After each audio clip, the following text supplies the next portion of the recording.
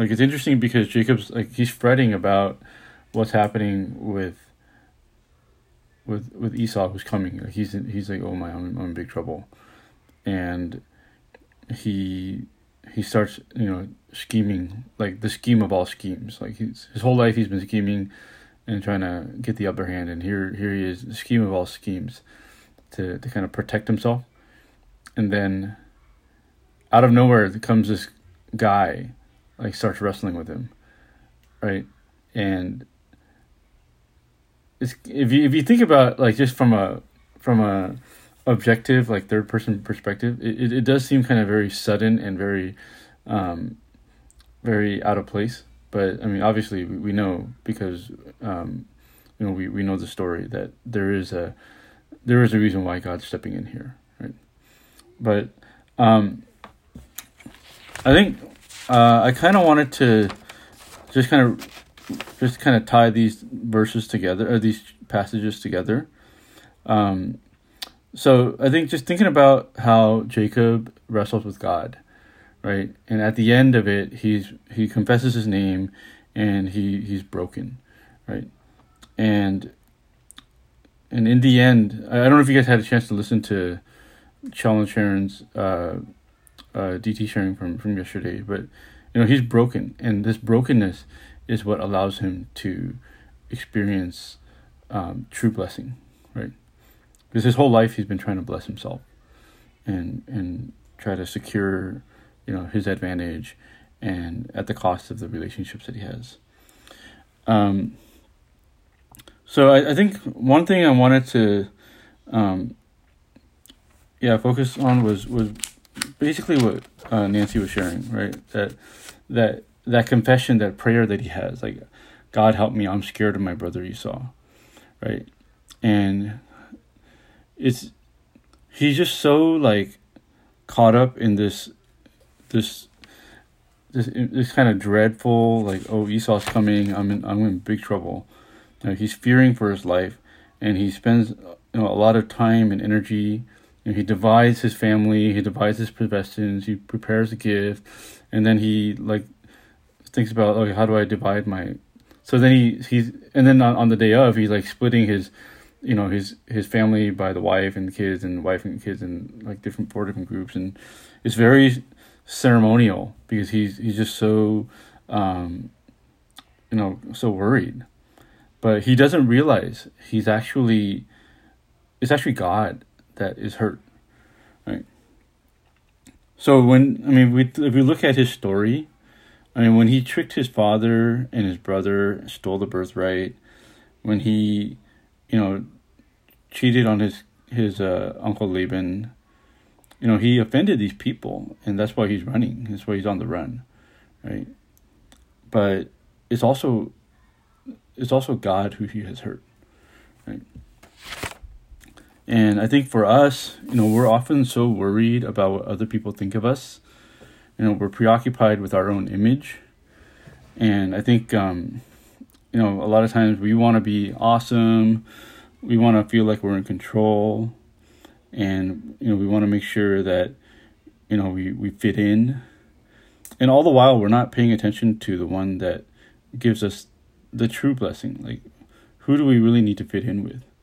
Who do we need to be, like, have to be right with? Is God, right?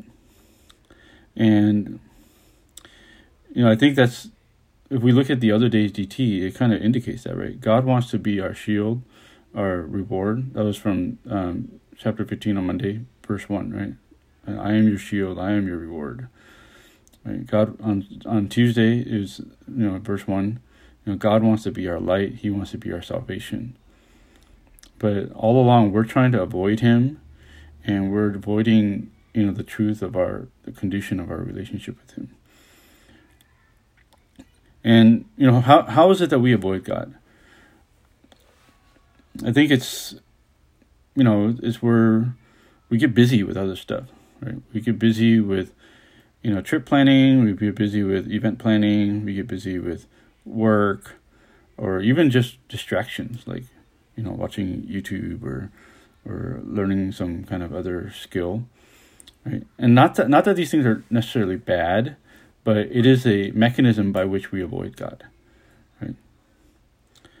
And so in that sense, we try so hard to, avoid the truth about who we are. We don't want to deal with uncomfortable realities of ourselves. So, even, to tell you the truth, I feel like that sometimes too. I don't want to deal with the reality of my sinfulness. So sometimes I do want to avoid, even like DT. I don't want to do DT, right? Because I don't want to confess, right? And instead, I want to bless myself. I want to, make myself feel good. I want to think highly of myself, right? But that's not the way to get that blessing, right? It's got to be wrestling with God, telling the truth about myself, right? And it's uncomfortable. It's really, really painful. I was thinking about this image, this scene, right? This scene of Jacob trying to wrestle with God, and God says, "What is your name?" And he says Jacob, right? But then, how do you guys feel about, does that seem very powerful to you? What was your reaction when you guys saw, "What is your name?" and he just said Jacob? How about Krikor? What do you think?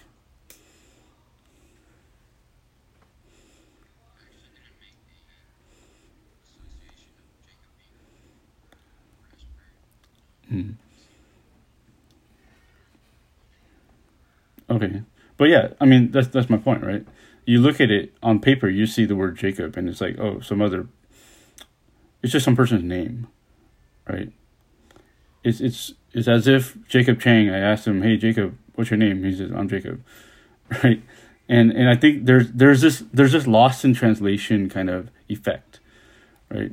But if you sit and you think about it, okay, it's actually really powerful, because when he says Jacob, it's not just any old name. It means deceiver. It means grasper, right? And I mean, if you know like Native American names, like Sitting Bull, right? Like you say, "My name is Sitting Bull." Like when you say it, out comes this image of a bull that is sitting, right? So when Jacob says his name in his language, is this image of grasper and deceiver. And to tell you the truth, I don't think he actually has had to say that very much in his life, right? If you think about it, like, that name doesn't come out every day. People don't call him Jacob, right? His servants call him master. His wife calls him, like, I don't know, honey, Lord, husband, right? And the kids call him daddy, right? And then when he meets somebody, he probably goes by a nickname, right? Like, some people, they go by, instead of Daniel or Danny, they go by Dan, right? And so he might even just be using a nickname. So when he actually says, "My name is grasper, deceiver," it's very rare, right? And for him to say that in the presence of God, like, it's not only a like, "Here, I'm telling you my name because you asked me for it." It's actually a confession of his identity. This is who I am. I am a grasper. I am a deceiver. And I'm pretty sure he will, at that moment, look back on his entire life. Like, yeah, I deceived my dad. I deceived my uncle. And I grasped for that birthright from my brother. I stole it from him. So